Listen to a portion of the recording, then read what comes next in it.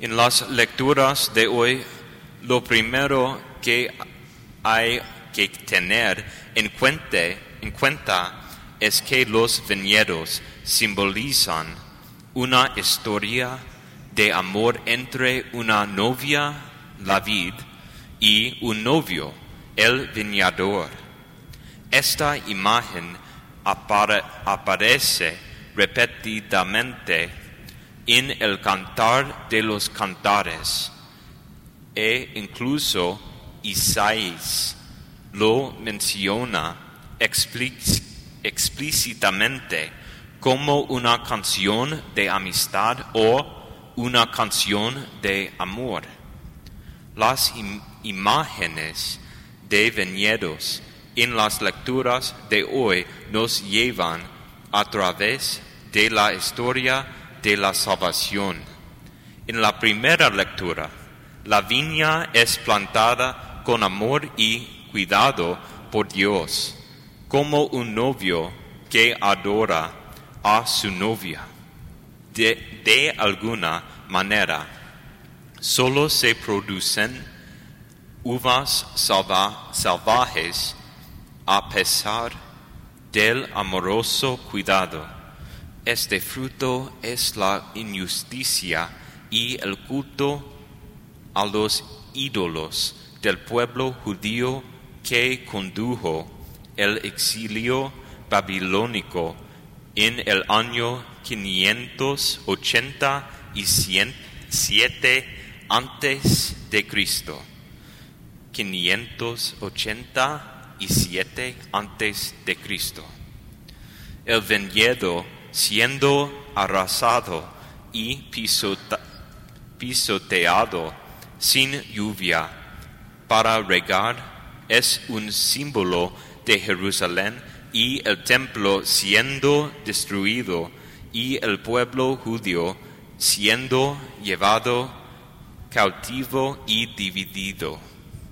El salmo es la respuesta cantada del pueblo judío en medio del exilio. Hay un llamado al Señor para que una vez más cuide esta vid y proteja lo que plantó su mano derecha. Danos nueva vida. Esta súplica al Señor es cumplida por Dios de una manera increíble en el Evangelio. En este punto del Evangelio, esta es la semana de la Pasión. El domingo de Ramos ya ha pasado. Esta es la tercera y última parábola de las 3 parábolas dirigidas contra los principales sacerdotes y los ancianos. Hay 2 grandes novedades en el Evangelio.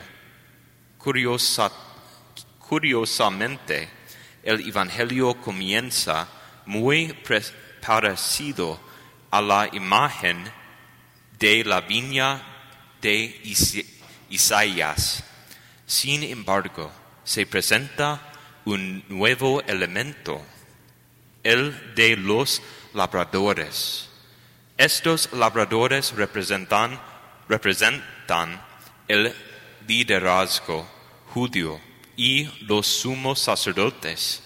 Aquí está la primera novedad después de que los malvados labradores atacan y golpean y matan a los sirvientes del propietario.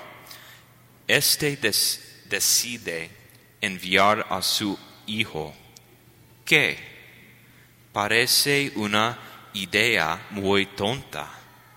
En lugar de enviar un ejército fuerte para expulsar a los labradores malvados, ¿por qué arriesgaría el dueño lo más valioso que tenía.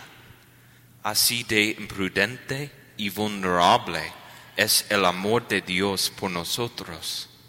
Recuerden, Jesús, quien es el Hijo enviado por el Padre, es la misma persona que cuenta esta historia. Él sabe que va a morir. Esto no es una locura. El Padre y el Hijo saben en lo que se están metiendo. El Padre está dispuesto a arriesgar lo más importante para Él, su Hijo amado, para tener la oportunidad de convertir a los labradores malvados. Así es lo mucho que nos ama Dios. Él está dispuesto a enviar a su Hijo a derramar su sangre en la cruz por amor a nosotros, solo para darnos la oportunidad de nuestra conversión. Qué vulnerable e imprudente, pero cuán grande es su amor por nosotros. La otra gran novedad es esta. La conclusión de la parábola de la viña no condena a la viña, sino solo a los labradores. El reino de Dios les será quitado y entregado a un pueblo que producirá su fruto. Dios ha escuchado el llanto del pueblo judío. Él salvará su viña y nunca más será destruida. Él envía el poder del Espíritu Santo a la nueva viña, el nuevo Israel, es decir, la Iglesia, y se nos dan los nuevos labradores en los apóstoles. ¿Qué significa esta parábola para nosotros? Dos cosas. Primero, en cierto sentido, los labradores sobre nosotros no importan tanto. Nuestro trabajo es ser fructífero. El objetivo de la viña es dar fruto. ¿Y cuáles son los frutos del Espíritu? San Pablo nos dice que son amor, alegría, paz, paciencia, bondad, generosidad, fidelidad, mansedumbre y castidad. Estamos llamados a vivirlos independientemente de los líderes colocados sobre nosotros. ¿Luchas con la falta de paz o con la alegría? Elimina de tu vida estas cosas que te quitan la paz y la alegría. Hemos recibido el Espíritu Santo y los sacramentos. La viña nunca será destruida y bajo cualquier condición debemos seguir dando fruto. El segundo significado para nosotros es lo que pasa con la viña.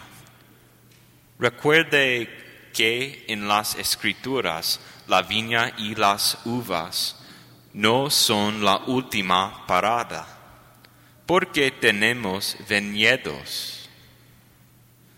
¿Por qué tenemos viñedos? ¿Qué hacemos con las uvas? Vino. El vino es un símbolo del banquete de bodas. El vino es una señal de que Cristo es el novio y nosotros, la iglesia, su novia. Y es el signo de la misa que muestra que estamos en una fiesta de bodas donde estamos más unidos a Cristo cada vez que recibimos la Eucaristía. Esto significa que debemos estar preparados para el proceso de ser exprimidos y transformados el vino en el sufrimiento que experimentamos en el mundo por la causa de Cristo. Debemos ofrecer esto como sacrificio en unión con Cristo en la cruz. Cuando el sacerdote levanta el cáliz, debemos unir nuestros sufrimientos a los suyos como sacrificio.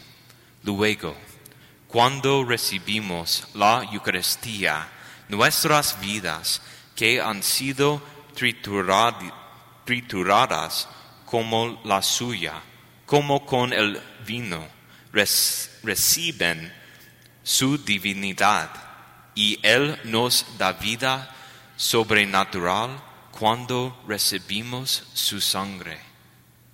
Que Dios continúe dándonos la gracia de dar fruto, sin importar las circunstancias.